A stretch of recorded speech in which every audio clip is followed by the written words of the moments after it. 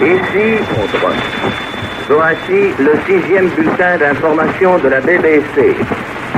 Veuillez tout d'abord écouter quelques messages personnels. Heureux qui communiste a fait un long voyage. De Marie-Thérèse à Marie-Louise. Un ami viendra ce soir.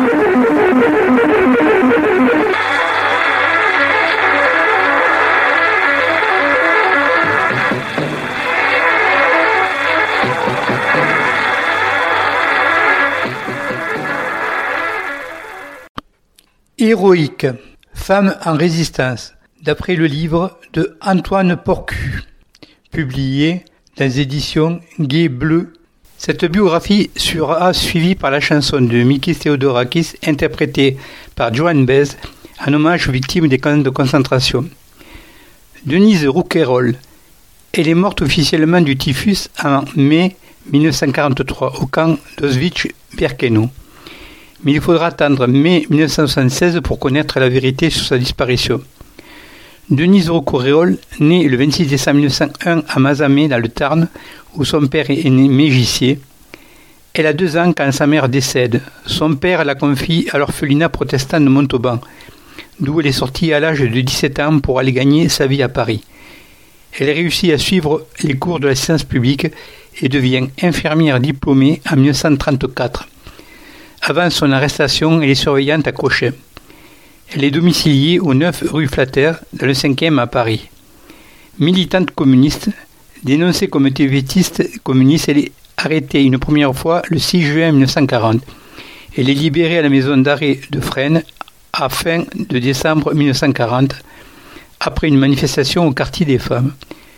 Denise Roucayrol, au moment de son entrée dans la Résistance, avait quitté Mazamet depuis plusieurs années et vivait à Paris, ne revenant que pour des vacances dans sa région natale. Ceci explique peut-être que son destin tragique n'ait été connu que très tard.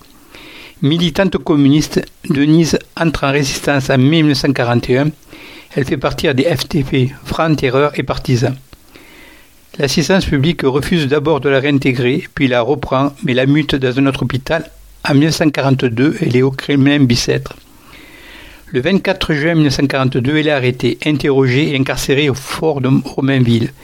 Début 1943, elle est internée au camp d'Auschwitz-Birkenau, où elle s'occupe en tant qu'infirmière des malades. En mai 1943, Denise Roucayrol meurt officiellement du typhus.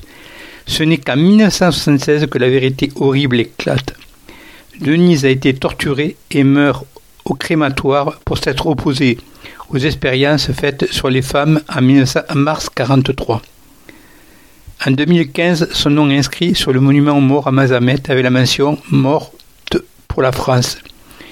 Et c'est le seul hommage auquel elle a eu le droit, et bien tardivement, cette oubliée de la résistance communiste.